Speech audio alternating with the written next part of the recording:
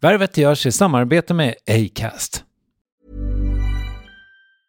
It's that time of the year. Your vacation is coming up.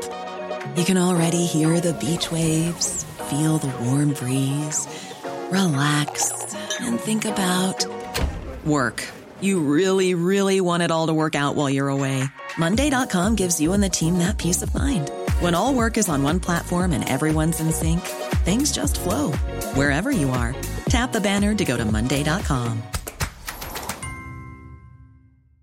Ready to pop the question? The jewelers at BlueNile.com have got sparkle down to a science with beautiful lab-grown diamonds worthy of your most brilliant moments. Their lab-grown diamonds are independently graded and guaranteed identical to natural diamonds, and they're ready to ship to your door. Go to BlueNile.com and use promo code LISTEN to get $50 off your purchase of $500 or more. That's code LISTEN at BlueNile.com for $50 off. BlueNile.com, code LISTEN. There's never been a faster or easier way to start your weight loss journey than with PlushCare. PlushCare accepts most insurance plans and gives you online access to board-certified physicians who can prescribe FDA-approved weight loss medications like Wegovy and Zepbound for those who qualify. Take charge of your health and speak with a board-certified physician about a weight loss plan that's right for you. Get started today at plushcare.com/weightloss. That's plushcare.com/weightloss. plushcare.com/weightloss. Värvet sponsras av SAS Eurobonus och SAS Eurobonus Mastercard. Och det här är ett budskap som jag tänker kan vara bra för den som antingen gillar guldkant på till exempel tillvaron eller för den som gillar att slå 2 flugor i en smäll. Om jag tittar på vad jag gör av med under en dag så är det typ 85% mat. Kanske tar jag en kaffe ute och relativt ofta unnar jag mig en lunch, men framförallt så handlar jag middagskäk och det blir nästan alltid ungefär 327 kronor. Och jag är förvisso med i alla mataffärers kundklubbar så jag får väl något slags luddig poäng på mina köp, men får jag poäng på allt, överallt? Jag får ju inte det och det är dumt, för visst, Eurobonus kan användas till resor, lounger och uppgraderingar, men otroligt mycket mer, som att bo på något av de 250 000 anslutna hotellen som finns att välja mellan. Perfekt om man vill ha en staycation med sin partner eller så. Och just nu, mellan 23 april och 5 maj, får du 5 000 Eurobonus extra poäng om du ansöker om ett SAS Eurobonus Mastercard kreditkort. Kreditkortet som ges ut av SEB Kort Bank AB, där effektiv ränta är 19,27%. Vilket exempelvis blir 47 108 kronor om du använder 40 000 i kredit i ett år. Men det är förstås inget tvång att utnyttja krediten. Få poäng på allt överallt och du börjar på saseurobonusmastercard.se. saseurobonusmastercard.se. Tack SAS Eurobonus och SAS Eurobonus Mastercard.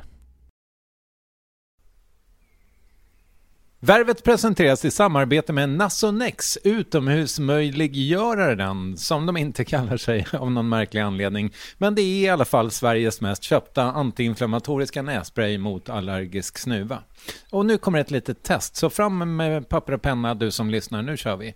Fråga 1. Vill du vara ute mer i naturen? Fråga 2. Sitter du framför en skärm lite för mycket? Fråga 3. Är du allergisk? Om du har svarat ja på någon av frågorna så tycker jag att du ska bege dig till beanoutsider.se. Jag vill för övrigt poängtera att Nasonex nässpray är ett receptfritt läkemedel från 18 år för behandling av symptom vid säsongsbunden och perenn allergisk snuva. Rådfråga läkare om du är eller tror dig vara gravid eller ammar, eller om du planerar att skaffa barn, har en obehandlad infektion i näsan, nyligen har genomgått en näsoperation eller har en skada i näsan. Får ingen effekt inom 14 dagar eller om du redan använder läkemedel med kortison ska du kontakta läkare. Använd ej mer än 3 månader utan läkarkontakt. Stort tack Nasonex och beanoutsider.se. Jag har tänkt lite på det här med mening och sånt, att jag tycker det är viktigare och viktigare att göra saker som verkligen är meningsfullt, och också ställt med den frågan, vad är meningsfullt med det här? Men det är ju meningsfullt att skriva böcker som folk använder som en verklighetsflykt, så att jag inser ändå att det finns en poäng. Drygt 1,5 miljon sålda böcker senare är det ju lätt att konstatera att det var värt allt slit för att bli utgiven första gången. Sofie Sarenbrant har gått den långa vägen. Trots att hon kommer från en medial familj, vi kommer till föräldrarna och åtminstone 2 av syskonen är kända. Storebror Tom Sjöstedt är känd kock och krögare och lilla syster Tyra med samma efternamn är bloggentreprenör och vad vi idag kallar influencer antar jag. Så tog det tid att gå från frilansskribent till författare. Gud vilken lång mening. Nu är hon aktuell med sin 9:e bok Syndabocken, vilken är den 6:e om kriminalinspektör Emma Sköld. Så med det sagt, perfekt läge att snacka dialekt, bekräftelse, orädsla och skrivande i Värvet avsnitt 328. Med mig Kristoffer Triumf, producent Klara Wallin och Acast som ständig följeslagare. Sofie Sarenbrant, håll till godo. Min fördom om ditt liv är att nu, och din bok kommer ut om typ ett par veckor bara. Det måste ju vara den härligaste tiden, tänker jag. Och det stämmer, verkligen. För resten av året är ju ganska ohärligt innan boken är klar. Alltså det är ju väldigt mycket arbete och eftersom jag är perfektionist och vill vara med i alla led så tar det väldigt mycket tid och energi från mig. Så när boken väl skickades i tryck då i slutet av mars, början av april, då kunde jag äntligen börja andas lite grann igen. Innan jag börjar tänka på allt annat som krävs av mig i en lansering som media och planering inför event och sådana saker. Och så. Men det är också lite kul. Jag antar att du faktiskt var på tryckeriet. Det var jag inte. Okej, för jag hade någon film på ditt Instagram. Då tänkte jag så här, det här är kontrollbehovet. Jaha, du tänkte så. Jag tänkte med att det här var roligt att visa för följarna. Men nej, det är faktiskt så att omslaget trycks i Falun och inlagan trycks i Riga. Okej. Så jag visade upp en liten snutt från omslagsstycket och det hjälpte tryckeriet till med att skicka. Det var schysst. Ja. Ser du det som skördetid nu?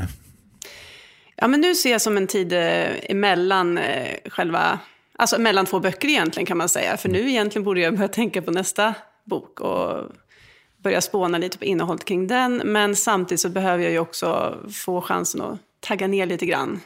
Och sen varva upp och köra en härlig lanseringsperiod för att börja skriva igen sen. Med dig så tenderar det att handla just om idéer och sådär. Och jag tänker att vi ska prata lite om det också. Men det är ju väldigt intressant med tanke på det tempo du håller. Var är du med nästa bok? Helt ärligt så är jag ingenstans med nästa boken. Oh, wow.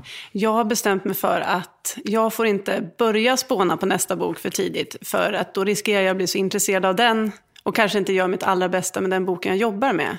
Eftersom man läser ju om sitt manus så många gånger och ska vara engagerad så blir jag lite orolig om något annat känns roligare och mer spännande.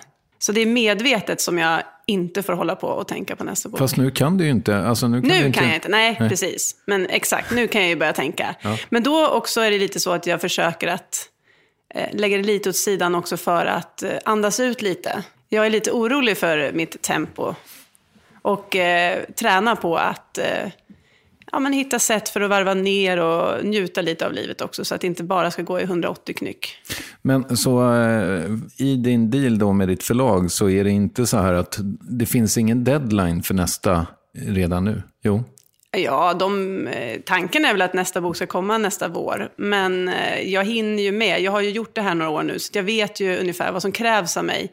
Sen funkar jag lite så att drar jag igång då är det högt tempo direkt. Okay. Och jag är lite sån person som kanske helst skulle vilja ha det överstökat snabbt. Den här idéprocessen och råmanusprocessen som tar väldigt mycket energi och tid från mig. Och då är risken att jag går in i det så pass mycket att det blir lite för stressigt att hålla på med det samtidigt som jag ska lansera boken då. Det enda dåliga med den här planen är ju att när jag väl börjar skriva nästa bok, då har ju precis barnen fått sommarlov. Ja, just det. Okay. Det är en väldigt intressant lösning. Det funkar ju inte alls. För då vill du bara hålla på att skriva och de vill att du ska vara med dem? Ja, och det blir ju lite skillnad när de är hemma också. Visserligen så har jag en liten kolonilott som jag kallar för min skrivarlya, som jag kan gå iväg till och skriva i och sådär. Men det blir ett annat engagemang när barnen är lediga. Det blir ju lite mer ro i själen kanske när de går i skolan och jag vet att de är borta x antal timmar. Det där är jävligt lyxigt har jag kommit fram till som också har barn i skolan.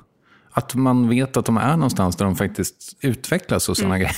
Ja, verkligen. Och man behöver inte tänka på dem. Eller, ja, det kanske men precis, men det är lite som ett sommarlov att jag känner att det kräver ett litet engagemang också så att det händer någonting meningsfullt för dem på dagarna och det ska vara lunch och middag och Ja, du vet vad jag menar. Det kan ta ganska mycket tid, bara det. Så att inte de bara sitter hemma och framför någon skärm. Men varför kommer dina böcker inte ut till bokmässan som alla andras? Kanske just därför att tillsammans med mitt förlag har vi kommit fram till att det är bättre att komma med en vårbok. Och så släpps ju förra årets bok som pocket precis innan och inför sommaren och så. Då vill ju alla ha en pocket. Så jag tycker att det är en bra planering. Men det är klart att det blir lite tokigt för mig då när det blir sommarlov och börja skriva en ny bok. Å andra sidan så idéprocessen är ju ganska härlig, för det är nästan min bästa period i skrivandet. Jag tycker det är så roligt när allt fortfarande är möjligt innan man har trasslat in sig i problem som man ska försöka reda ut under manusprocessen. Och hur liksom, innan du faktiskt sätter dig vid datorn, det där låter som att, jag vet inte om du har du en process som är exakt likadan från gång till gång, från idé till att faktiskt... Ja, jag har börjat arbeta upp en metod som jag tycker fungerar för mig. Och den går ut på att jag ska veta så mycket som möjligt vad jag ska skriva innan jag börjar skriva boken. Och det här ska du då ha i ditt huvud bara? Nej, jag skriver ner det. Ja. Jag skriver ner det i ett Word-dokument och har som jag gör nästan som en liten kortdeckare kan man säga. Dag för dag, varje karaktär, vad som ska hända och intrigen, villospår och allt det som behövs i en deckare. Det är ganska många saker jag kommer fram till nu efter att ha skrivit några böcker. Svårt att hålla reda på alla, och särskilt när man skriver en serie.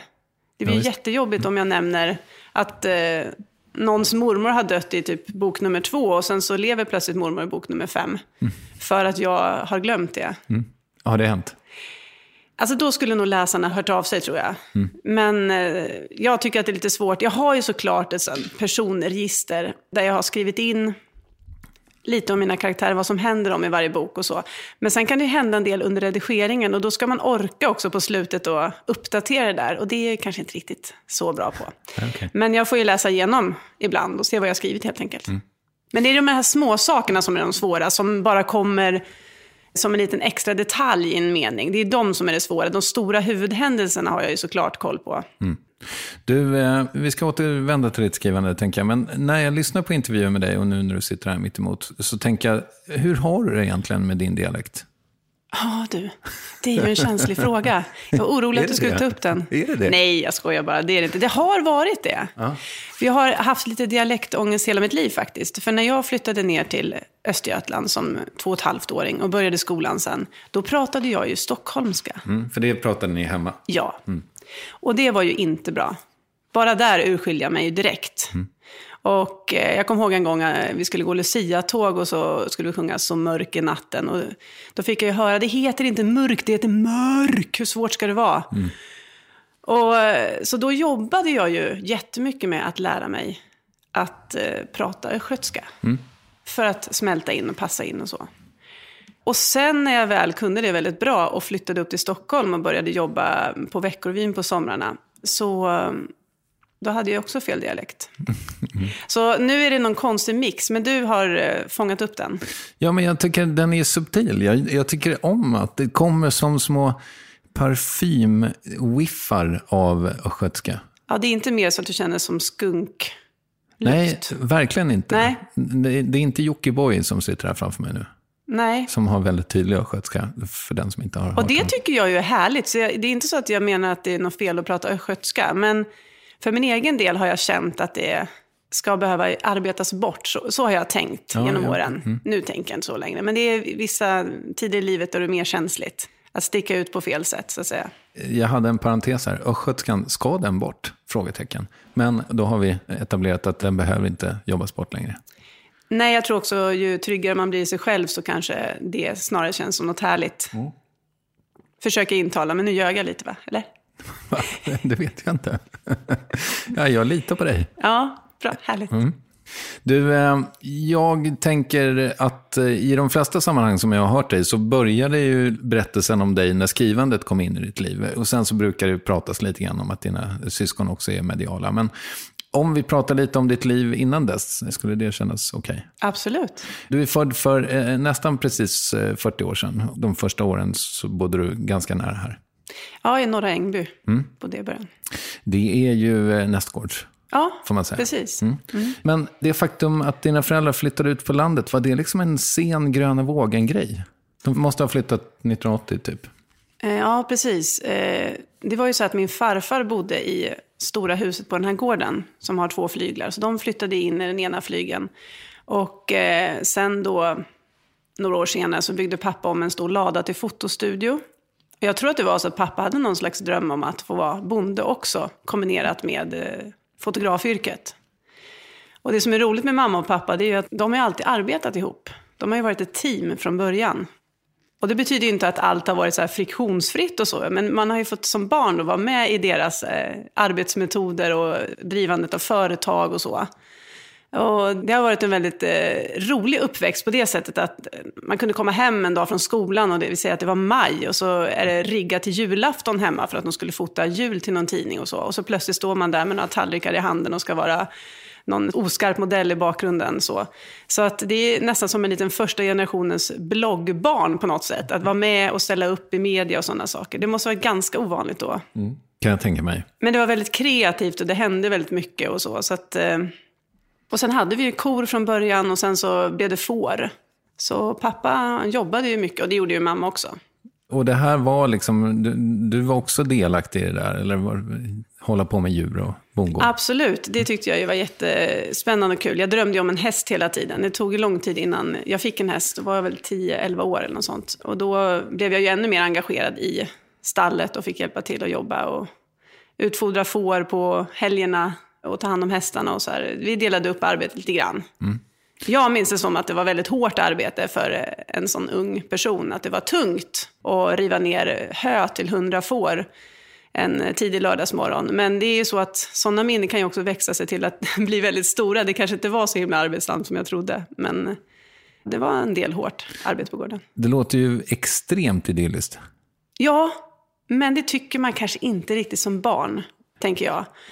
Utan där var ju snarare drömmen att få vara som alla andra och bo i något parhus på Tallstigen 16 i Gusum där alla andra fanns och sprang runt och lekte med varandra och sådär. Så att det blir ju någonting som vuxna tänker är idylliskt och härligt. Och jag kan ju tycka det nu som vuxen, men som barn var det också en kamp om att få träffa kompisar och få skjuts och inte helt enkelt. Nej, ändå. Och socialt då? Du berättade att du hade fel dialekt och sådär. Men, ja. Och sen hörde jag någon annan intervju med dig där du pratade lite om något slags revansch för att du inte fick vara med och sådär. Ja, jag tror att jag hade det tidigt där genom att jag kom in från ett hörn. Dels så var det så att förutom att jag hade fel dialekt så började jag ett år tidigare i skolan. Och kände nog ganska snabbt att jag var annorlunda. Jag kom ju 6 kilometer utifrån samhället med skoltaxi varje morgon. Det var ju säkert många sådana saker som gjorde att jag blev annorlunda jämfört med de andra. Så det kan ju ha med det att göra också. Men ganska snabbt så kände jag ett utanförskap som jag kämpade med mycket och försökte hitta mig själv i det där. Det var svårt. Och då blir det kanske lätt att jag kände mig missförstådd. Och tänkte att en dag ska jag visa er. Det här har jag faktiskt skrivit lite grann om i den boken som kom som pocket precis. Då finns en tjej som är från Gusum och just några delar i den boken är ju taget från mig själv. Det här med att stå på skolgården och känna sig missuppfattad. Och, ja, det är svårt. Det är svårt. Barn är ju väldigt ärliga och tydliga med vad de känner och tycker. Där har man ju inte kanske lärt sig att ta hänsyn och visa respekt och så. Och mycket lämnas ju till barnen att själva sköta situationer på skolgården. Det är ju inte alltid bra. Det där med att vara född tidigt på året, tänker jag. Jag vet inte om du har läst den där Outliers-boken av Malcolm Gladwell. Men han hade gjort någon studie med kanadensisk ishockey. Så visar det sig att nästan alla som blir duktiga är födda första kvartalet. Därför att de har ett fysiskt försprång och sen så ökar det därför att de får träna mer och sådär. Men det låter nästan som att det var tvärtom för dig. För att du hamnade... Ja, eftersom jag då började ett år för tidigt så kan man ju nästan säga att jag blev mer som ett decemberbarn. Som man också pratar om. Och det är ju en svår uppdelning det här med skolan och så. Hur man ska göra. Jag var ju framåt och jag kunde ju skriva och så det var ju lite synd att jag skulle gå hemma på gården när jag kunde börja skolan. Det var väl antagligen så mamma och pappa tänkte också. Jag fick till och med göra ett test faktiskt. Och se om jag var kapabel till att börja skolan. Det finns någon som har föreslagit, tror jag, att det ska finnas 2 årskurser varje år. Ja. Det hade väl kanske varit en bra idé. Ja, eller att man delar upp det, att man har olika åldrar. Så 1:an till 3:an går ihop och så. Det behöver inte heller vara fel eftersom man utvecklas olika snabbt. Men nej, men det är svårt. Det är svårt med skolan. Du, den här gården då, vad fanns där? Vad är det här för plats? Det är en väldigt stor gård med stora marker. Finns den kvar? Den finns kvar, men mina föräldrar har sålt den. Okej. Det var väl det sista som hände var att jag och min man gifte oss på gården och hade festen där. Och något år senare så sålde de gården. Jag tror att det är bed and breakfast idag. Aha, ja. Okej. Jag har inte varit tillbaks på alla dessa år. När gifte du dig? 2003. Okej. Ja. Och sen så ligger gården uppe på en kulle. Ett stort hus med 2 flyglar vid sidan om. Och nedanför ligger 2 stora ängar och en sjö med en brygga. Snackar vi herrgård eller? Man skulle kunna säga att det ser ut som en herrgård i alla fall. Men jag tror inte att den benämns så. Nej, okej. Nej. Men det är en väldigt vacker, idyllisk plats, verkligen. Och vi hade ju många möjligheter. Eftersom föräldrarna jobbar mycket så kunde man ju ta båten och åka ut på någon ö på den här sjön och ha picknick och göra väldigt mycket roligt utan att de hade någon koll helt enkelt. Och det är ju härligt på ett sätt. Men jag tänker att jag som förälder hade nog inte pallat det. För jag vill ju gärna veta vad som händer. Men det är lite annorlunda när ni bor inne i stan. Eller ja, i alla fall. Ja, men jag tänker att de måste ha varit väldigt avslappnade i sitt sätt och litat på att vi kommer hem i ett stycke, så att säga. Vilket du skrev det på din hemsida när ni körde vilse på sjön och sådär, att ni oftast kom hem i ett... Ja, exakt. Ja. Alltså oftast. Och sen, men jag tänker mer på de gånger jag tog pick och pack och red ut till exempel i skogen med min häst ensam och hoppade över sådana här fastlåsta järnvägsbommar i full galopp och så. Det är ju faktiskt livsfarligt. Jag kan inte ens säga ordet, jag blir så rädd. Ja. Och det här med konsekvenstänkande kommer ju lite senare i livet kanske. Ja, visst. Men du, hur var skolan för dig då? Förutom att du var yngre. Nej, jag tyckte skolan var jobbig. Alltså, jag presterade och var duktig, men det kändes inte som att det kanske kom alldeles naturligt alltid. Utan jag hade en press på mig själv att leverera och vara duktig. Men ju äldre jag blivit, desto mer har jag tänkt på vad jobbigt det var att sitta ner och lyssna och ta in och veta att man antecknar rätt saker. Och jag är så glad att slippa det, om man ska vara helt ärlig. Jag tycker det är tufft i skolan och jag tycker att skolan ska vara mer lustfylld. Så att barn tycker att det är roligt att lära sig saker och vill fortsätta utbilda sig. Istället för att det ska vara så himla prestationsinriktat med betyg hit och dit och tester och ångest. Ja, du har ju barn i skolåldern. Ja. Tycker du att det har blivit ännu sämre eller? Nej, det är ju svårt att jämföra om det. Det har ju säkert blivit jättemycket bättre på många sätt. Med pedagogik och så. Men jag tänker mer den här pressen på barnen. Livet, alltså ska det vara så himla ångestfyllt och svårt och man ska jämföras med prov och betyg och så hela tiden. Jag tycker inte att det borde inte bara handla om det. Det hjälper ju inte alltid hur man blir som person i arbetslivet sen. Och jag tycker inte att jag har haft så jättestor användning av skolans, att till exempel jag gick journalisthögskolan. Jag har aldrig fått visa mina betyg. Det var ju onödigt att jag jobbade så hårt, kan jag tycka. På riktigt. Och vad gick du i gymnasiet sen då? Sen gick jag i Västervik, för de startade upp medieprogrammet. Nästan först av alla i Sverige. Jag tror det fanns på något mer ställe. Och det ligger ju 8 mil hemifrån, så då flyttade jag ju hemifrån som 15-åring. Och det var ingen vidare, tyckte Nej, men det var ju inte så bra. Alltså på riktigt, det är klart att jag var ju väldigt ansvarstagande person som stora syster till 2 systrar som jag tog väldigt mycket hand om och hjälpte och så. Så att jag förstår att mina föräldrar tänkte att jag absolut var mogen för det. Men det är ju en ganska känslig tid i livet när man är 15. Och svårt med identitet och svårt med vem är jag, duger jag som jag är. Och jag började mixtra med maten och krångla. Och då kunde jag ju hålla på och pyssla för mig själv utan att någon såg. Nej, det var väldigt jobbigt tycker jag.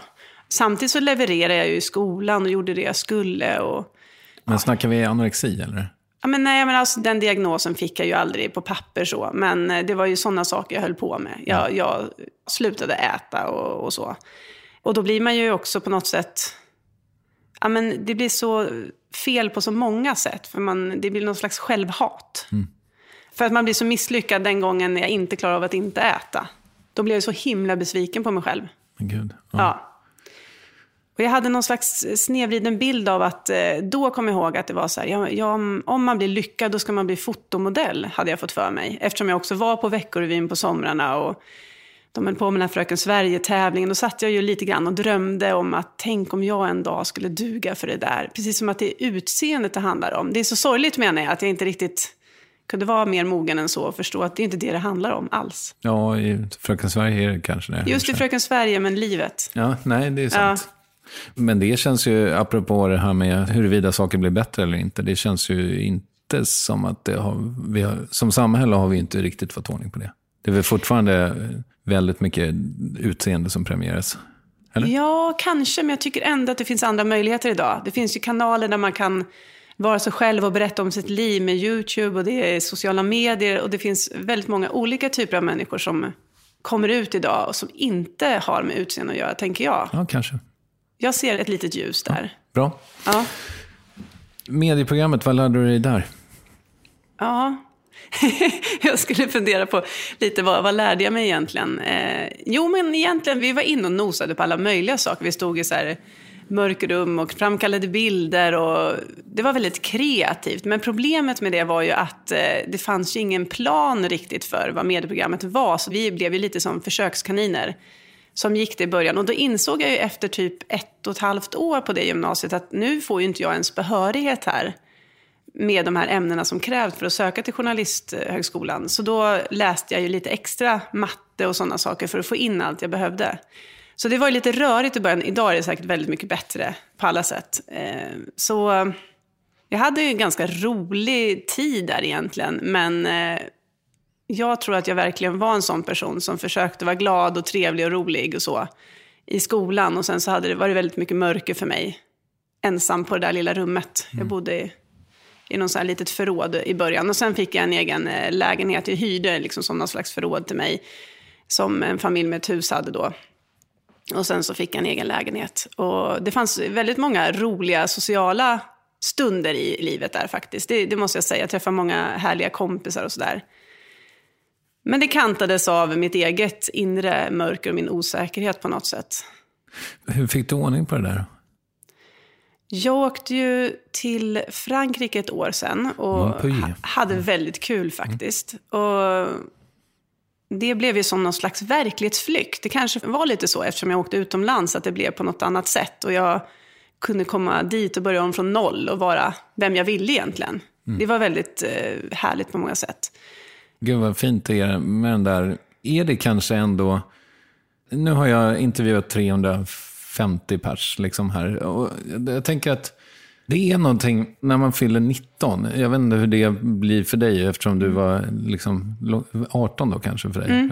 När gymnasieskiten är över och man får göra vad fan man vill.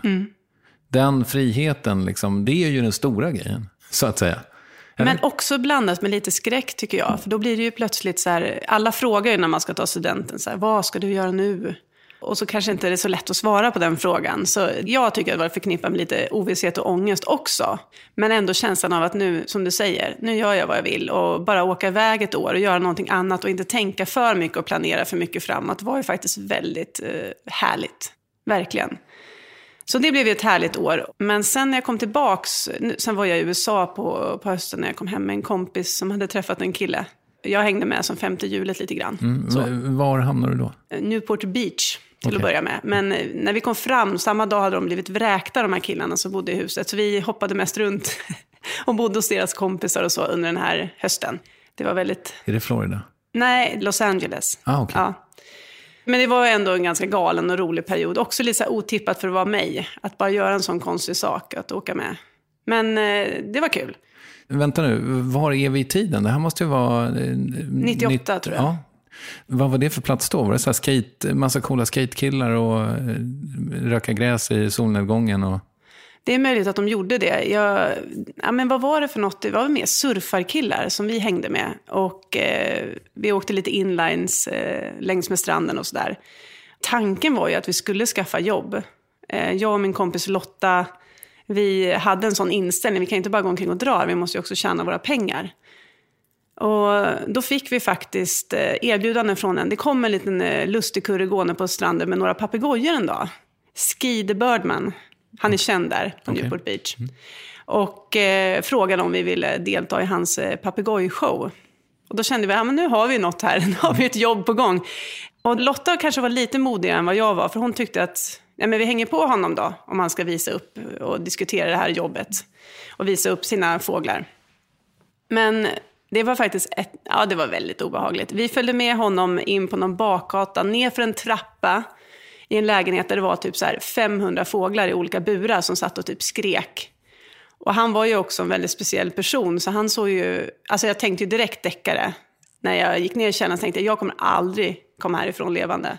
Och så släppte han ut en fågel med flit och skrek till oss att det var vårat fel, att vi skulle betala för fågeln och sådär, och blev hysterisk. Och jag tror ju så här efterhand att han bara skojade, att han tyckte det här var kul.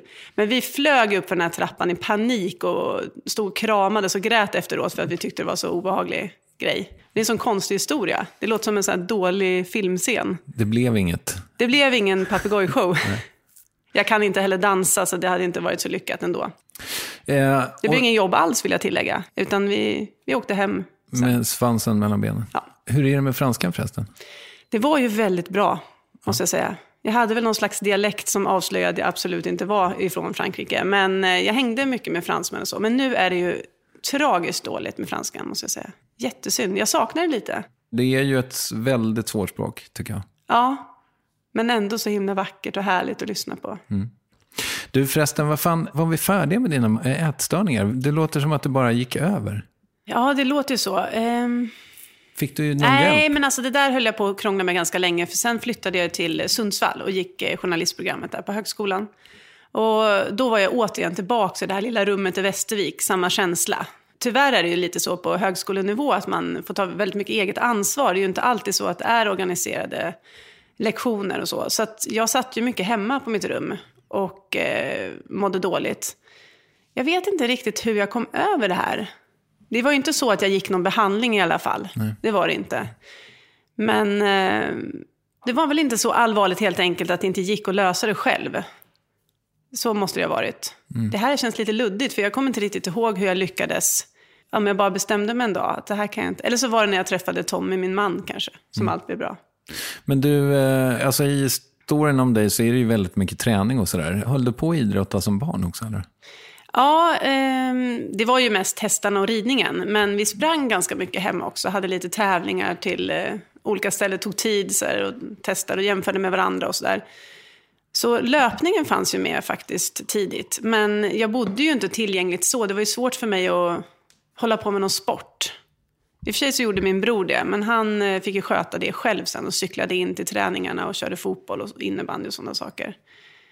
Så på gymnasiet sen så började jag med volleyboll. Och det var ju kul. Men nej, jag är inte någon sån här klassisk sportperson som håller på med 15 olika sporter som barn gör idag. Det var det inte.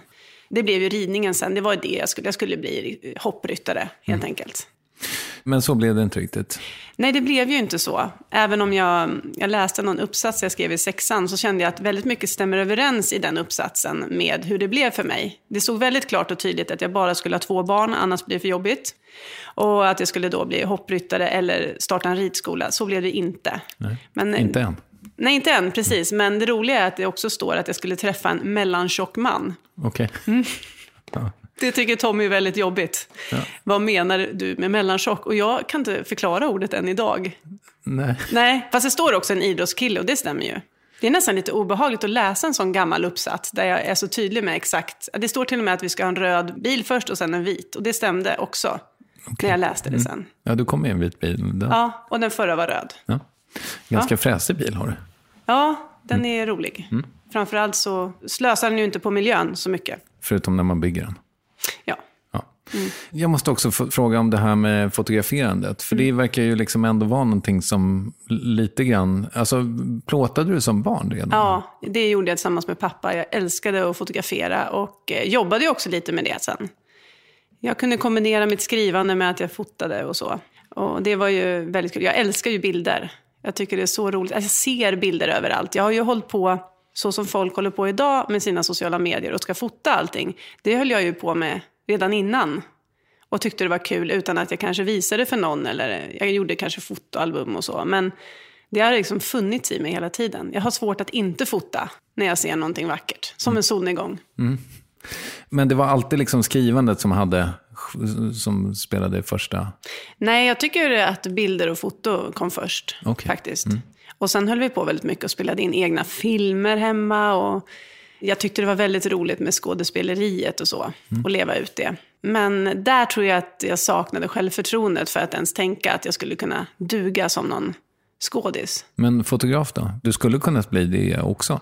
Ja, men det blev jag ju ett tag, fast jag inte utbildade mig till. Men alltså min pappa är ju fotograf, så att det blev ju naturlig skola hela livet kan man säga. Eftersom jag var intresserad fick jag ju också lära mig väldigt mycket av honom. Han var väldigt generös också, lånade ut sina fina kameror och så. Det fanns ju alla möjligheter att testa. Kan du soppa bilder? Kan du framkalla? Jag jobbade ju, vi hade ju sånt hemma såklart, och det kunde jag då. Så att det skulle jag säkert kunna idag igen om jag bara fick en liten snabb introduktion. Finns säkert på YouTube. Ja, exakt. Allt finns väl där. Ja. Men det var väldigt roligt att experimentera med foto. Du sa förut att det kändes som att du kastade bort lite de där åren på Journalisthögskolan. Det är väl för övrigt du och Fredrik Wikingsson som har gått den där, som det har blivit någonting av. Det kanske är flera. Ja, det är nog många som det har blivit olika saker. Ja. Faktiskt skulle jag säga. Men ja. Det är ni som är top of mind för mig i alla fall. Ja. Men sen blev det kvällstidning. Ja, det blev det ju under praktiken i Sundsvall, så fick jag vara på Expressen. Och det var ju, måste jag säga, världens bästa skola att gå på. För då kastades jag in i verkligheten och fick träna på att leverera. Man fick leva i det här tempot och nyhetslivet. Jag tyckte det var så himla roligt. Och jag tog också chansen, så jag fick ju skriva väldigt mycket. Jag fick göra väldigt mycket som jag ville en period där. Och kände att de gillade det jag gjorde, så att jag verkligen fick skriva olika saker och kunna styra mer vad jag själv ville göra och så. Var det sporten då i bara? Nej, det var nyheterna från början. Okay. Och sporten var ju en liten dröm jag hade. Jag tyckte det var väldigt roligt. Men det var svårt också. Det var ju bara jag som var tjej då på Expressen under mina pass, så att säga. Sen fanns det... Man jobbar ju skift så. Så jag jobbar ju aldrig tillsammans med andra tjejer. Även om de också fanns där under den tiden. Men det blev ju ett tufft klimat att komma som en sån här... Nu återigen kände jag mig som väldigt utanför. Undrar om det är så att om man har varit med om ett utanförskap, att man hela tiden bär det med sig, att det är väldigt lätt att komma fram till en sån känsla då. Kanske. Men å andra sidan så var det ju tufft. Alltså det är ju svårt att komma som ung tjej, för att det blir ju ett hot också ifall det nu skulle vara så att jag var väldigt duktig på mitt jobb. Så blir det så att då kanske jag har en större chans än vad många andra har där. För de jämförs ju med varandra. Och så sticker man ut lite som ung tjej. Hette du Sjöstedt då? Ja, jag hette Sjöstedt. Men jag försökte göra det bästa av situationen. Och till slut kände jag att det blev för tufft. Liksom. Jag fick ingen hjälp av någon heller. Det var ingen som ville att jag skulle lyckas. Och det slutade med att jag fick sitta och bevaka så här utländska telegram. Och jag kändes synd att sitta där och ödsla tid på det. Så då bytte du tidning? Nej, men Aftonbladet ringde när jag faktiskt jobbade på Expressen och undrade om jag ville börja där. Och då hade de lite mer modern redaktion på sporten just då. Det var ju en sommar som jag kom dit och det var flera tjejer. Det var någon tjej som var chef då på Sportbladet. Så det var ju som att jobba var som helst. Så det var ju väldigt, väldigt roligt. Men att jag inte fortsatte med det handlar ju mer om att jobba så där sena kvällar, resor, och jag insåg att det här passar ändå inte mig. Jag vill ju skaffa familj och ha ett liv med kontorstider. Vad skrev du om? Jag gillade ju mest att skriva om friidrott. Och man fick ju skriva om allt. Det var ju det som är lite kämpigt också. För att på sporten är ju, de som läser om sin sport i Sportbladet kan ju alltid mer än vad jag kunde. Såklart. Och sen ändå skriva bra, och det krävde väldigt mycket arbete för mig att läsa på inför olika saker. Och jag tyckte det var lite tufft att jobba på det sättet, även på nyheterna. För det är ju samma sak där. Jag måste ju veta vad jag skriver om. Och då fanns inte heller tillgänglighet att bara sätta sig i taxin på väg till en intervju och googla. Utan då var man ju körd om man inte hade hunnit ta reda på något. Jag fick till exempel, när jag jobbade på nyheterna, en intervju. Det var väl någon reporter som inte kunde. Så jag fick hoppa in i en taxi på väg till Grand Hotel och jag skulle träffa Mark Anthony. Okay. Jag hade ingen aning om vem han var. Du har 3 minuter med honom i sviten. Ja, jättebra. Och jag visste inte vad jag skulle fråga. Jag visste inte vad. Det kan ju inte börja med att fråga, vem är du? Vad gör du här? Vem är Varför han? är du i Sverige? Ja, men han är en artist. Ja. Men heter han det? Ja. Var han med i något band? Ja, ställ inga sådana svåra frågor nu. Nej, okay. Jag googlade ju aldrig på honom. Men du förstår känslan. Man vill ju vara förberedd och insatt och sådär. Och det var ju super jobbigt. Och spela. Där fick jag använda den här skådespelardrömmen ju. Att jag fick låtsas. Att jag visste vem man var. Ja, herregud. Vad kom ut ur den? En jättedålig artikel antagligen. Det blev något kort, han berättade. Men oftast är det sådana personer vet ju oftast lite vad de vill säga. Så det löste sig väl hyfsat. Men det var ångest. Det där är ju, antar jag, någonting som du inte behöver ha problem med längre. Men när man känner att det blir halvdant. Det är ju jävligt jobbigt. Det är tufft. Ja. Det gillar jag ju inte alls. Jag gillar inte misslyckas. Och det där blev ju ett litet misslyckande. Men det finns mycket värre exempel. Jag intervjuade 2 franska stjärnkockar som har en 3-stjärnig krog utanför Montpellier, tror jag. Som kom till Sverige och jag hade satt fram bandspelaren, satt den på, alltså började spela in samtalet. Men ville ju hålla den här intervjun på franska. För jag tänkte att men det fixar jag. Men eftersom jag spelar in kan jag ju lyssna sen. Jag tog inte så många anteckningar. Jag tänkte jag litar helt på bandspelaren. Det var bara det att den startade aldrig. Okay. Och då blev det ju väldigt jobbigt sen när jag skulle försöka skriva ihop något. Jag hade ju en, så du måste göra ett uppslag på det här nu. Ja, det är jobbigt. Det är ju ingenting heller man har lust att säga till sin chef. Det blev inget. Nej, men du ljög ihop. Nej, jag ljög inte. Jag hade små stödord. Men hela artikeln byggde på att de skulle testa så här, svensk mat. Och de fick ju prova till exempel tunnbrödsrulle. Vilket var väldigt kontroversiellt att servera det till 2 så fina kockar. Så det hamnade i hela den här artikeln och det hamnade i Nyhetsmorgon dagen därpå. De diskuterade den här grejen och så. Så att, då fick jag ju ännu mer ångest när jag visste om bakgrunden till texten. Ja, de kunde ju inte kontrollläsa ändå. Nej, exakt. Ready to pop the question? The jewelers at BlueNile.com have got sparkle down to a science with beautiful lab-grown diamonds worthy of your most brilliant moments. Their lab-grown diamonds are independently graded and guaranteed identical to natural diamonds, and they're ready to ship to your door. Go to BlueNile.com and use promo code LISTEN to get $50 off your purchase of $500 or more. That's code LISTEN at BlueNile.com for $50 off. BlueNile.com, code LISTEN. Even on a budget, quality is non-negotiable. That's why Quince is the place to score high-end essentials at 50 to 80% less than similar brands. Get your hands on buttery soft cashmere sweaters from just $60, Italian leather jackets, and so much more. And the best part about Quince, they exclusively partner with factories committed to safe, ethical, and responsible manufacturing. Elevate your style without the elevated price tag with Quince. Go to quince.com/upgrade for free shipping and 365-day returns. Hi, I'm Daniel, founder of Pretty Litter. Cats and cat owners deserve better than any old-fashioned litter. That's why I teamed up with scientists and veterinarians to create Pretty Litter. Its innovative crystal formula has superior odor control and weighs up to 80% less than clay litter. Pretty Litter even monitors health by changing colors to help detect early signs of potential illness. It's the world's smartest kitty litter. Go to prettylitter.com and use code ACAST for 20% off your first order and a free cat toy. Terms and conditions apply. See site for details. Du, när du sen slutade på kvällstidning, hur gick det till? Varför? Då började jag frilansa lite smått. Hade du fått sparken? Nej, utan jag hade ett vikariat under sommaren och fick ju fortsätta, men jag kände att nej, men då blev det lite så här, antingen fortsätter jag ju med det här och då börjar liksom hockeysäsongen och så. Vad ska jag skriva om hockey? Jag kan ingenting om hockey. Och jag ville ju helst jobba med friidrotten, men där hade vi ju Mats Wennerholm. Så det kändes lite så här motigt att blir jag kvar så kommer jag ändå inte få skriva om det jag vill och så. Så då bestämde jag mig för att jag försöker frilansa. Det var ju tufft alltså. Det var väldigt tufft på den tiden för att det blir lite som att söka jobb ungefär 45 gånger om dagen. Och skicka alltså ett artikelförslag och vara sån här jobbig person. Man ska ju nästan vara en säljare om man ska lyckas med det. Jag är ingen säljare. Men jag fick ju skriva lite här och där och ta några bilder och försökte kämpa på så. Men det blev ju en stor prövning tycker jag, att driva det där egna företaget. Och hur såg ditt liv ut då? Då hade jag träffat Tommy. Och han bodde i en hyreslägenhet i Upplands Väsby. Dit jag flyttade. Vi flyttade ihop typ efter 3 dagar. Ungefär. Jag kallade det för att jag var hemlös. Men jag hade ingenstans att bo helt enkelt i Stockholm. Jag bodde i mina föräldrars lägenhet. Så helt hemlös var jag inte. Men det passade väldigt bra. Och vi ville vara med varandra hela tiden. Så det fanns inget annat. Så jag flyttade in där. Men det blev ju också lite kärvt. För då sitter jag då ensam i Upplands Väsby. Känner inte en människa.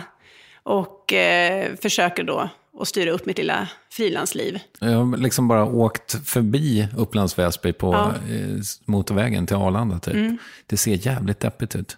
Är det jävligt deppigt eller? Men jag tror inte att det är det om man känner människor där. För det handlar väl ganska mycket om det egentligen. Till exempel så ligger ju ett stall väldigt nära det hyreshuset. Det hade jag ju ingen aning om. Jag hade ju inte återupptagit min ridning då. Men en sån sak så hade ju gjort stor skillnad till exempel. Om jag hade haft något mer än Tommy. Nu hängde allt väldigt mycket på Tommy hela tiden. För det var ju därför jag var där. Nej, men så det var lite kämpigt och samtidigt fanns någon vilja att lyckas med det här och få skriva det jag vill och tjäna mina egna pengar. Det har alltid legat ett stort värde för mig att tjäna ihop mina egna pengar. Jag vill absolut inte bo där och leva på Tommys lön. Så ja, men jag lyckades väl hyfsat och sen så blir det ju ofta så om man får en bra kontakt med en tidning att det ledde till ett jobb på tidningen, Friskis och Svettis tidning var det. Just det. Så jobbade jag där. Och sen så hoppade jag in lite på Amelia sen några år senare och sådär. Och fortsatte ha mitt företag också. Så jag fick testa lite olika saker. Men det är ju svårt det där med att vara frilans helt enkelt. Man jobbar väldigt mycket mer än vad man får betalt för till exempel. Så. Ja, det är ju jag har ju också varit frilansare nästan hela mitt liv. Nej, det är en överdrift. Men större delen av mitt liv. Det är ju psykiskt påfrestande. Man får betalt i frihet, men det kostar stress. Ja, men friheten är ju lite med en strypsnara.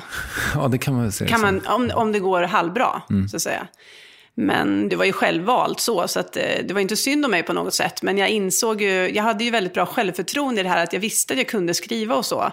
Men att nå fram då till redaktörer som var stressade och inte orkade svara på mejl och så där, det var ju det som var lite kämpigt. Så det blev nog en liten chock för mig att det skulle vara så svårt som det faktiskt blev. När började du liksom tafsa på författardrömmen då?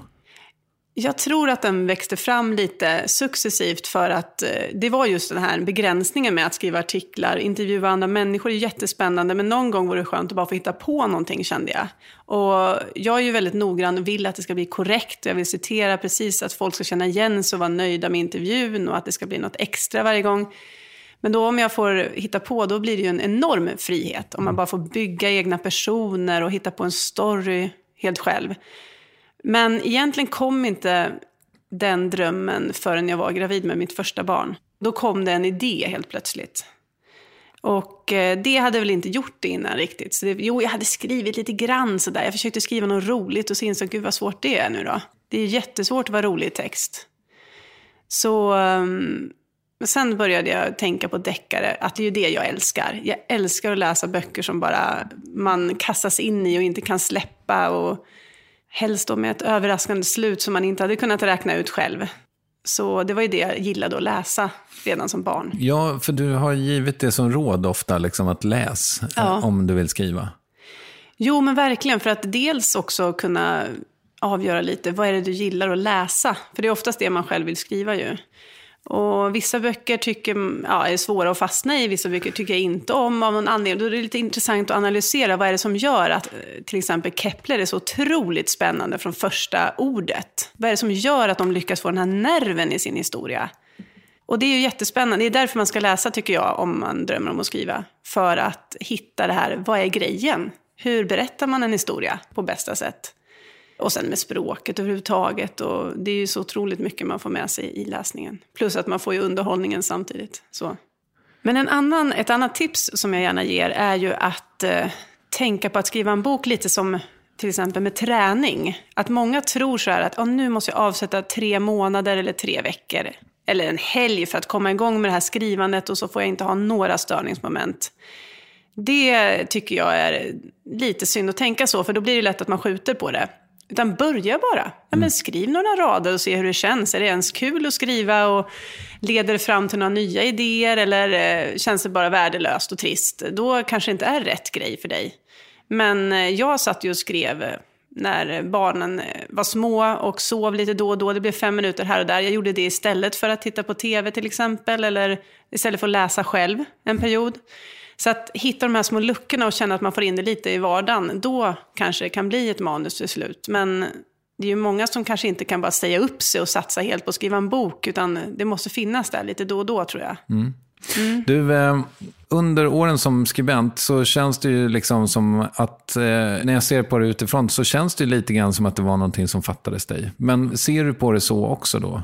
Hur tänkte du fattades mig? Nej, men att det är så här, det fanns ett självförverkligande i att faktiskt skriva den där första boken. Ja, absolut. Det måste jag säga. Jag drömde ju om att lyckas med att skriva en bok, att få den utgiven av ett förlag. Så det fanns absolut ett självförverkligande. Men det blev ju kämpigt eftersom jag fick ju inte något förlag från början. Och jag skickade in och blev refuserad gång på gång och tyckte det var väldigt motigt. Och då hade det gått så långt så jag till och med började berätta för folk att jag faktiskt skrev.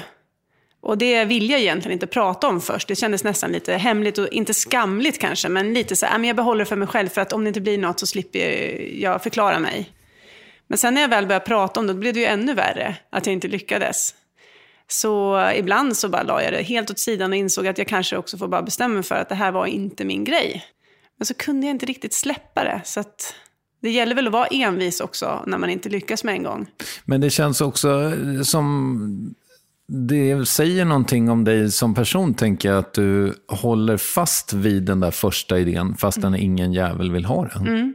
Många andra kanske hade så här, okej, den här funkar, jag drar igång med nästa. Men du gjorde inte det. Nej, jag fick faktiskt höra det från ett förlag att du skriver bra men vi vill inte ha någon deckare, kan du inte skriva en chicklit? Va? Nej, det här är ju boken jag har skrivit. Så i det läget handlar det om att tänka om och försöka hitta vad är grejen, varför vill de inte ha det här, hur ska jag ändra texten? Och det är ju det som är svårt, jättesvårt. Men till slut så lyckades jag helt enkelt med det, att få någon att nappa. Och då var det faktiskt 2 förlag som ville ha boken. Jag kommer inte ihåg exakt vad det var som gjorde att den blev tillräckligt bra helt plötsligt. Det jag däremot kommer ihåg är att jag trodde ju att när de väl hade sagt ja, då återstod det att ta en snygg författarbild och göra ett omslag. Och där kan jag säga att jag hade extremt fel. Det var ju väldigt mycket arbete med boken och manuset.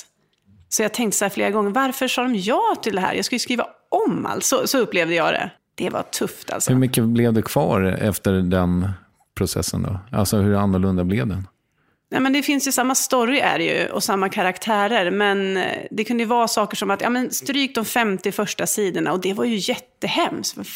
Jag har ju suttit och jobbat och slitit med det här. Det kändes ju tufft. Nu har jag lärt mig att inte ta det så himla personligt. Eller känna mig så misslyckad och dålig bara för någon föreslår sådana saker. Men det var ju stora ändringar att lägga om kapitlen lite och försöka få upp tempot och ha en röd tråd och sådana saker som jag inte hade tänkt på. Jag tänkte väl att herregud, det är väl bara som att skriva en tidningsartikel eller reportage, det kan väl inte vara så svårt. Och jag är lite glad över att jag var så naiv, för annars hade jag aldrig försökt. Men du, jag tänker på det där med att du tyckte att det var lite, inte skamligt då, men att du ville hålla det lite för dig själv. Är det inte lite grann ändå som att sluta röka? För då fick jag tipset om att så här, nej men berätta för folk att sluta röka. För då får du ju press på dig att faktiskt göra det. Jo, men det tror jag, det är säkert jättebra. Men här var det lite som att misslyckas jag så då vet jag ändå ingen. Då ligger det bara hos mig. Då behöver inte alla andra stå och skratta åt mig. Förutom de 40 förlagen som du har kontaktat. Ja, precis. Men de får ju så här 1000 manus om året och antar typ 3 promille. Så nej, men jag vet inte. Jag tyckte det kändes lite så här, också lite så här, vem tror jag att jag är? Det var det jag levde med. Ganska stor jante som satt och tyngde mina axlar. Har du problem med jante? Jag tycker att det är svårt med jante, absolut. Jag tycker det är svårt att säga att jag är bra och duktig och stolt över mig själv. Och så här. Det är mycket lättare att prata om någon annan. Fast du har ju ändå, det går ju väldigt, väldigt bra för dig. Det måste ju du förstå också. Jo, men precis. Men att säga det högt är ju lite skillnad. Okej. Ja. Du, det faktum att, för du har pratat om hur lång tid det tog från ax till limpa liksom med första boken. När du säger att det tog 6 år, är det från första tangenttryckningen till att du håller boken i din hand? Ja, det tror jag. För att jag kom på idén 2003 och den kom ju, eller jag fick kontrakt 2009 och sen kom den ut 2010. Och då är det ännu längre. Ja, precis. Men finns det någonting positivt med att det tog så jävla lång tid? Ja, för att då blev det tydligt vad jag ville. Och att få kämpa i motgång har jag insett nu när det har gått bra ändå kanske passar mig bäst. Jag blir ju motiverad, det finns en drivkraft, det finns en tydlighet i varför jag gör det här och så. När man inte behöver leverera på samma sätt, då blir det vacklare tillvaron lite, tycker jag. Det blir lite svårare att känna, vad är det som motiverar mig nu? Att jag på något sätt måste omvärdera kampen. Du, ibland sägs det ju att musikrecensenter är misslyckade rockstjärnor. Men kan vi applicera det på ditt liv på något sätt? Jag tror du menar med recensioner. Att du skulle säga samma sak om sådana som skriver recensioner i tidningar, att de egentligen ville bli författare. Ja, kanske. Kanske. Ja. Det har jag ibland undrat, för ibland är det väldigt hårt klimat och elakt och väldigt personligt, faktiskt. Hur är det? Det var jättejobbigt i början. För då var jag ju själv så otroligt osäker. Och det här med Jante och vem är jag och varför fick jag skriva en bok och var jag verkligen värd det här och så. Och det fanns det människor som tyckte att du inte var? Ja, exakt. Och i takt med att det har gått bättre och det liksom går att se siffror på ett papper, hur bra det säljer och så. Då tycker jag också att det är lättare att ta någon som är taskig och kunna skilja på vad som är en konstruktiv recension och vad som faktiskt är bara för att vara elak. Mm. Hur många sågningar har du någonstans i huvudet som du kan citera? Alltså problemet är att jag googlar ju på mig själv så för att jag vill se vad som skrivs och så. Och det är ju väldigt dåligt på sätt och vis. Numera klickar jag inte in. Om jag märker att det är någon så här taskig rubrik, då vill jag inte ens läsa. För att jag känner att man saknar den här chansen också att få svara när det är rena felaktigheter i recensioner. Kan jag tycka att det är lite orättvist att jag inte får förklara mig. När det är någon som vill missuppfatta till exempel. Men det har jag lärt mig att lägga lite åt sidan. Ja, men det var några jobbiga sågningar i början. Jag fick, när min bror kom på middag en dag till exempel så sa han så här: ja, vad tråkigt, började han med att säga. Jaha, tråkigt, vad är det som är tråkigt? Jaha, du har inte sett Expressen? Nej. Hej, så blev han lite så här: åh gud, du ska ta mig ur det här, såg jag på honom. Nej, du fick en överkryssad geting. Oj. Ja, precis. Och då var ju min kväll förstörd och han fick ju säkert också så här: åh nej, varför sa jag det här? Men han trodde väl att jag hade sett det. Och det var ju tufft för mig. Och då hade jag också jobbat på Expressen och så. Så att det kändes ju jättejobbigt. Men det roliga är att samma bok då, vecka 36, blev ju hyllad i Danmark. Men det kom ju några år senare. Så det tog ju tid innan jag fick veta det. Och att den var väldigt omtyckt där av recensenter också. Det blev ju verkligen en chock. Att den kunde vara, alltså få 5 och 6. De har upp till 6 i betygssystem där ofta. Det var ju nästan så jag inte kunde tro på det faktiskt. Men du, och då tänkte jag så här, Kristoffer, vilken bra översättare det måste ha varit. Ja. Så tänkte jag. Ja, att du inte tog på dig den själv. Ja, exakt. Ja, jag förstår. Du skriver faktiskt lite om ett slags postproduktionsblues efter första boken. Ja. Och det där tror jag kan relatera till det som fan. Jag gissar att många läsare också kan göra det. Man har drömt om någonting väldigt länge och så händer det. Och så blev inte livet precis, alltså allting löste sig inte. Man blev inte lycklig. Nej, man blev inte lyckligare i alla fall. Nej, precis. Det löste inte allt. Nej, och sen tror jag att jag är en person som har svårt för förändringar. Det här var ju en väldigt stor sak för mig. Att få se boken på riktigt, att det verkligen lyckades till slut. Så att förväntningarna är ju att man ska vara glad och lycklig. Likadant när jag fick barn var det samma känsla att nu är alla så glada. Och själv så kände jag bara en stor tomhet och skräck inför det här nya. Men med boken, jag åkte hem från förlaget och grät efter att jag hade fått boken i min hand. Och jag förstod inte varför. Förstår du det nu? Ja, det är just det här med förändringen. Att jag hade till och med dödsångest innan boken kom ut. För att jag var så orolig för att jag inte skulle få uppleva att se boken. Så stort var det verkligen för mig. Så jag tror att det handlar om att jag hade gått och samlat så många känslor kring det. Det var så stor sak. Låter det konstigt? Nej. Blev den bara sågad? Till att börja med måste jag säga då att många deckare blir ju kanske inte hyllade generellt. Och det är ju svårt att få recensioner överhuvudtaget. Det känns som att det har förändrats under de åren som du har varit aktiv. Det var lite tuffare klimat då. Jag blev recenserad i vissa tidningar och jag blev inte sågad överallt. Men det var ju inte några hyllningar jag minns i alla fall. Men det kanske också ligger i min natur. För jag minns oftast inga komplimanger och hyllningar utan jag bär med mig den dåliga recensionen. Ja, så. Herregud. Det finns ingen människa som har varit här som inte funkar på det sättet, tror jag. Är det så? Ja. Ja, men det var en liten tröst. Jonas Gardell möjligen. Ja.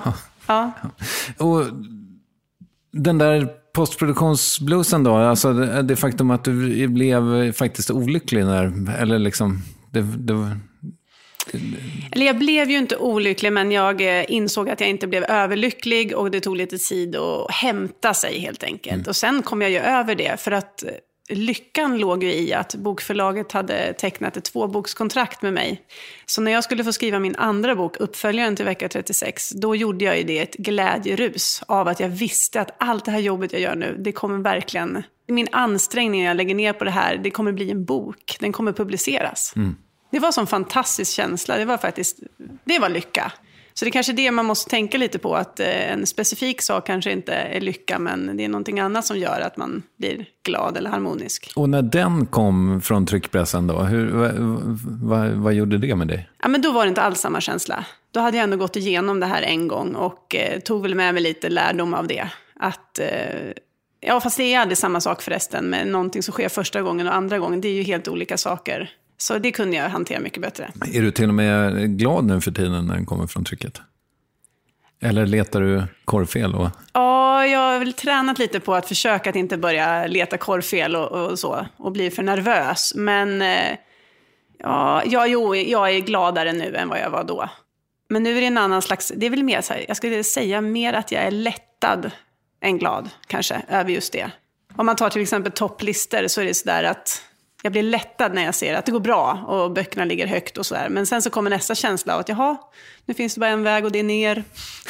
Ja. Men så kan jag garva lite åt det och tänka att det här är ju ändå mitt jobb nu. Jag kan inte hålla på och vara så känslomässigt engagerad i varje steg, i varje sekund.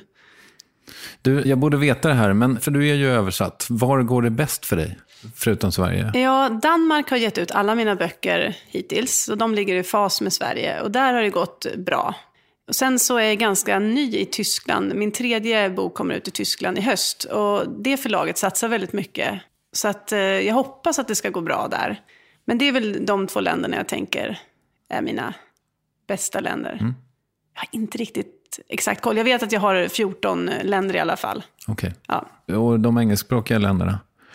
Ja, jag har en bok har kommit ut på engelska i USA. Men det är ett väldigt stort land, helt enkelt. Svårt att slå igenom och så. Men varje gång det kommer en bok på ett nytt språk med kanske ett helt nytt omslag och så, det är faktiskt lika overkligt fortfarande. Jag borde ha vant mig, men jag tycker att det är häftigt att få vara med om det. Supercoolt. Svårt också att i detalj veta ifall översättaren har gjort ett bra jobb, antar jag. Verkligen, när det kommer på till exempel koreanska. Det är väldigt svårt. Ja. Och sen är det ju kul med vissa länder, de översätter namn. Min man då, som jag har tillägnat en bok, han hette plötsligt Tommy Mu i ett land. Okay. Och i ett annat land hette han Tommy Ego. Till Tommy Ego. Jag tycker det är jätteroligt. Varför det? De översätter namn. Märkligt. Så det är det enda jag kan titta på. Det är författarens tack och se vad alla heter plötsligt. Det är otroligt underhållande, kan jag säga.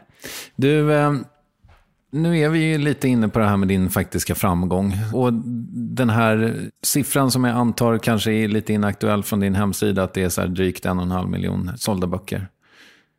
Vad gör det med dig?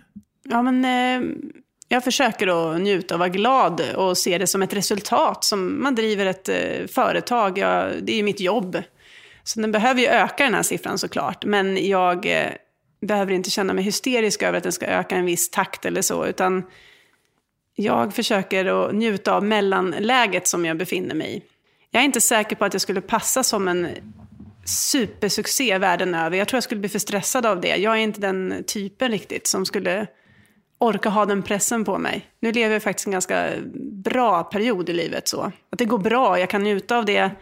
Men det är inte så att folk kräver att det ska vara på 50 platser samtidigt. Får du den uppskattning du är värd då? Eller liksom, jag var lite inne på det här tror jag när jag intervjuade Camilla Läckberg. Att så här, om det finns salonger och rum som man inte är välkommen i liksom. Ja, men jag har väl känt att jag är ju en ful författare. Jag är ju ingen fin författare så. Jag skriver underhållningslitteratur som människor tycker om att läsa. Och det är där jag får min uppskattning. Det är ju bland folket och publiken som läser. Och nej, jag blev väl inte inbjuden till några stora sådana typer av sammanhang. Så jag vet inte riktigt vad det är jag missar. Nej. Skönt. Inget jag saknar i alla fall, så ska jag säga. Nej, det känns för sunt. Du verkar lite orädd tycker jag i det att du så här, ja men förra året så gav du ut en singel. Hur kom det? Orädd och naiv. Ja, okej. Ja.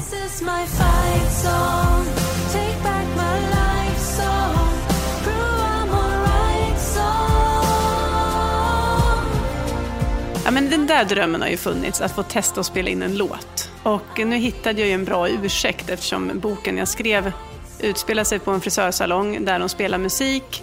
Och den här låten, Fight Song, som jag gjorde en cover på, den är med i boken. Okay. Och sammanfattar lite av handlingen i boken. Så det var ju ett perfekt tillfälle att spela in en låt och bara för att få testa det. Jag tycker att det är för spännande för att inte gå till en studio och göra ett försök. Okay. Men det där med att vara orädd, för det där är ju väldigt motstridigt. Jag är ju väldigt rädd av mig. Och samtidigt kanske jag är orädd på ett sätt eftersom jag utsätter mig för mina rädslor. Men det var ju väldigt obehagligt att gå in och ställa sig som i en skamvrå med en mikrofon och börja spela in den här låten. Jag fick inte fram en ton. Och då kände jag hela vägen, alltså jag tror att det var psykiskt, för att på vägen dit var det så här, jag har ingen röst idag. Alltså den skar så bara jag skulle prata. Och då ska jag spela in, då ska jag göra det viktigaste som har med min röst att göra på hela våren. Och så kan jag inte ens sjunga. Så jag tyckte det var jättejobbigt. För då kom ju Jante där någonstans. Men herregud, vem tror du att du är? Ska du spela in en låt? Viskade i mitt huvud. Ja, jag ska tydligen det. Ja. Men det var kul. Du sjunger ju jättebra. Ja, men tack. Det var ju väldigt... Alltså jag sjunger ju väldigt mycket. Jag sjunger väldigt mycket hemma. Alla som kommer hem till oss måste sjunga. Ja, så är det. Hur funkar det? Ja, vi har ett system med mikrofoner och högtalare och allting. Så det ingår. Alltså någon slags karaoke... Ja, kan man säga. Ja, all right. Så det blir väldigt kul faktiskt. Och jag tycker att sången gör också att jag kan koppla av. Det är verkligen ett bra sätt att sänka axlarna på och få lite endorfinkick. Men när du är ensam hemma så händer det att du sjunger i en mikrofon? Ja, och det händer att det tar lite för lång tid så plötsligt har halva dagen gått. Okay. För att det var så kul. Men vad sjunger du till? Alltså så här men då kan man ju bara ta fram på YouTube olika bakgrunder som jag sjungit. Oftast är det så här ballader och sånt. Och gud, jag är så nervös om någon skulle knacka på i det ögonblicket. För det hörs nog ganska högt, tror jag. Nothing compares to you också? Ja, den är ju lite svår. Okej. Ja. Vad brukar det bli då? Vad brukar det bli? Halleluja, till exempel. Ja. Den tror jag faktiskt når ner till grannarna också. För det blir ju ganska höga toner. Nej, men det finns massa olika låtar faktiskt. Alla i familjen gillar ju att sjunga. Du, apropå din familj, så den här frågan har du ju fått förut, det vet jag. Men 3 syskon av 4 har ganska publika jobb. Vem av er är lyckligast? Bra fråga, det måste jag ju fråga dem. Det är ju svårt att jämföra lycka till att börja med. Om vi ska bena ner det här lite grann. Men du har ju en barnmorska, den måste ju känna. Jag har ett väldigt roligt citat från Jonathan Safran Foer. Vi kan fan lyssna på det, tror jag. Ja. You know, I often think about how unobvious it is what's good about writing. You know, no obstetrician goes home at the end of the week and says, I delivered 20 babies this week, what's the point? You know? But for writing, it's just not at all obvious what the point is. Jag har tänkt lite på det här med mening och sånt, att jag tycker det är viktigare och viktigare att göra saker som verkligen är meningsfullt, och också ställt med den frågan, vad är meningsfullt med det här? Men det är ju meningsfullt att skriva böcker som folk använder som en verklighetsflykt. Så att jag inser ändå att det finns en poäng. Men inte såklart om man jämför med att hjälpa till att få ett... Förlösa ungar. Precis. Ja. Men sen så tänker jag att det är ju inte riktigt där lycklig kanske ligger ändå, eftersom situationen inom förlossningsvården ser ut som den gör och det är jättemycket press och stress. Och så lycka, jag tycker det är intressant att prata om lycklig och lyckad och jobba med meningsfulla saker. Det beror ju på omständigheterna lite, tänker jag. Så det går ju inte riktigt att svara på din fråga, tycker jag. Nej, och det var faktiskt inte heller frågan. Frågan var, så här, hur tror du att det kommer sig att ni liksom, i en syskonskara av 4 så är det liksom 3 som ändå är kändisar inom sitt gebit, så att säga? Ja, men jag tror också att man måste tänka så här, att alla har ju gjort det de vill och kämpat för sin sak. Sen råkar vissa saker ha med offentlighet att göra. Men vi är ju lika drivna på det sättet allihopa. Så... Men jag tror ju dels att mamma och pappa då, som drev eget företag, visade att det här är det bara att jobba om man vill ha något gjort. Vi fick ju lösa våran tristess själva. De jobbade ju. Och man såg hur mycket de jobbade och att det gav resultat. Så dels är det och att mamma och pappa är väldigt kreativa personer. Allt är möjligt på något sätt. Tills man har testat det och insett att det kanske inte var det. Men de flesta av oss är ju envisa och kämpar på och vill saker. Och har drivkrafter och så. Det är väl det som på något sätt är gemensamt. Så ja, någonting var det ju där i vattnet på Narebogård kanske. Jag vet inte. Men du, är det inte jobbigt att ha Tom Sjöstedt på middag? Alltså får du inte prestationsångest när du ska... Om du bara visste vad jag sitter och planerar just nu. Jag ska nämligen, han gjorde ju Nobelmiddagen i höstas. Så då kom jag på den briljanta idén att vi ska bjuda honom på Nobelmiddagen som han lagade. Jag gör en lite bättre. Fast det går ju inte. Så mina kompisar, jag har delat ut för ett varmrätt dessert och så ska vi bjuda honom på Nobelmiddagen här om någon vecka. Där kan vi prata lite småångest faktiskt. För det insåg vi att det är ju ett ganska så svårt projekt. Han kommer ju inte bli nöjd. Nej. Men om man tänker vardagligt så att bjuda honom på middag. Han tycker ju att jag är värdelös på att laga mat. Och därför så finns det ingen press för mig. Jag vet ju att han ändå kommer tycka att det inte är gott. Så att på så sätt så är det liksom helt, vi är förbi det där att jag behöver inte imponera på honom. Men vi har ju väldigt roligt ihop. Vi umgås så mycket och reser ihop och har samma humor och så. Så att jag tror att det väger upp faktiskt. Min usla matlagning. Men jag trodde liksom att, för jag tycker det verkar som att de flesta som jobbar med mat, alltså kockar, de blir så glada om de slipper personalmat bara och att någon har gjort någonting. Absolut, han är ju inte otacksam så, men eftersom han är ju ärlig mot mig så förstår jag vad han egentligen tycker om just min mat. Det handlar väl lite om känslan av att kombinera saker och hur man gör det rätt och så. Men ofta så kan man ju rädda upp mycket med att salta ordentligt. Ja, har jag lärt mig. Bra trick. Men vi har ju tyvärr så, upplägget när vi är på Gotland på somrarna är ju att vi lagar mat varannan kväll. Och det är ju ett litet problem. För varken jag eller min man är ju egentligen så här superduktiga på matlagning. Så det blir ju en kväll blir det ju väldigt trevligt och gott med löjromstoast. Och nästa kväll, en sommar gjorde vi faktiskt så att vi bjöd på en liten härlig Tex-Mex-buffé med halvfabrikat. Och Tom skrattade så mycket så han visste inte vad han skulle ta vägen. För det kan man tydligen inte göra. Nej, okej. Nej, nu vet du det. Ja, nu vet jag det. Fultacos. Fultacos, ja. Du, när jag tittar på ditt Instagram så här så tänker jag att ditt liv känns väldigt goals, som man säger nu för tiden. Ni är snygga, har snyggt hus och snygga barn och reser snyggt, har snygga kläder, äter snyggt och så. Äter snyggt också? Ja, jag tycker det. Ja, tack. Jag hittade någon bild med någon skaldjur och skit liksom. Det såg jävligt härligt ut. Det låter lite ohärligt ändå när du säger så här. Ja, men ja, men... Jag tänker att jag försöker bjuda lite på mig själv och mina misstag också. Men det kommer inte fram kanske. Jo, det gör det säkert också. Ja. Jag scrollade fram till godbitarna för att kunna skriva den här frågan. Bra. Ja. Nej, men vi gillar ju bilder. Det är ju så, om vi reser till exempel någonstans, då kan jag ju fota en ful strand och få kanske den att se helt fantastisk ut. Så det ligger ju lite i det också att jag älskar bilder. Som gör att det kanske blir lite finare än vad det är. Det är ju inte så att jag fotar den där hörnan med allt skräp och lägger upp på Instagram kanske. Vettigt. Ja, fast både och. Det är ju härligt med det här ärliga också. På något sätt. Men ja, vad var frågan? Nej, jag hade inte riktigt någon fråga. Det var mer en reflektion. Jag kände att det började hamna i så här försvarstal. Ja, nej, men det var mer en reflektion över, för det ser ju ut att ha ett väldigt härligt liv. Ja, men vi försöker göra många härliga saker, absolut. Och i och med det här författarskapet så får jag chansen att göra roliga saker också. Och resa på olika deckarmässor. Eller så för 2 år sedan så fick jag ju chansen att tävla i hoppning på Sweden Horse Show. Och jag var livrädd, men det var kul. En barndomsdröm som uppfylldes tack vare det. Så att vi får ju göra mycket kul. Och vi ser till att det händer mycket roligt också. Så kan jag säga. Ja. Absolut. Men du har ett härligt liv. Jag tycker att jag har ett härligt liv, men jag kanske har mycket att jobba med personligen. Okay. Att varva ner lite och njuta och tycka att jag duger och sådana saker har jag ju också att jobba med, som alla andra säkert har. Men tror du att, alltså, för du vägrade ju, sa du, under uppvärmningen tror jag det var, att meditera till exempel. Men har du några andra verktyg för att faktiskt liksom kolla ner? Sången är ju väldigt effektfull och sen så springer jag en hel del. Det funkar också väldigt bra. Gör det fortfarande? Ja, trots att jag sprang maraton i höstas och tyckte det var fruktansvärt jobbigt så fortsätter jag springa med lite mer kortare sträckor. Okay. Sen åker jag till stallet och det är bäst, tycker jag. För skillnaden med det är att jag lägger ifrån mig min mobil och struntar i allt som pågår runt omkring och är verkligen närvarande.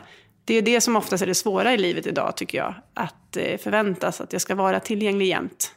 Men där måste man ju själv bestämma att nej, men nu är jag inte tillgänglig. Till exempel så har vi aldrig på ljud på våra mobiler hemma på kvällarna. Det ringer liksom aldrig. Utan man kollar ju till mobilen då och då. Och är det något viktigt så hinner ju snappa upp det ganska snabbt ändå. Men att alla de här störningsmomenten gillar jag inte. Nej. Vad vill du göra mer av i livet? Jag funderar ganska mycket på det. Om olika drömmar och så. Ibland har jag tänkt att det skulle vara spännande att bo utomlands till exempel. En period.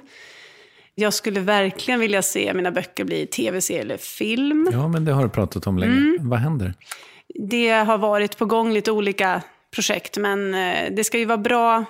Så här, jag väntar hellre tills jag känner att nu har jag rätt samarbetspartner. Än att bli så stressad över att jag vill det här. Så att jag går med på något som inte känns 100% bra. Så det har dragit ut på tiden. Men någon dag händer det säkert.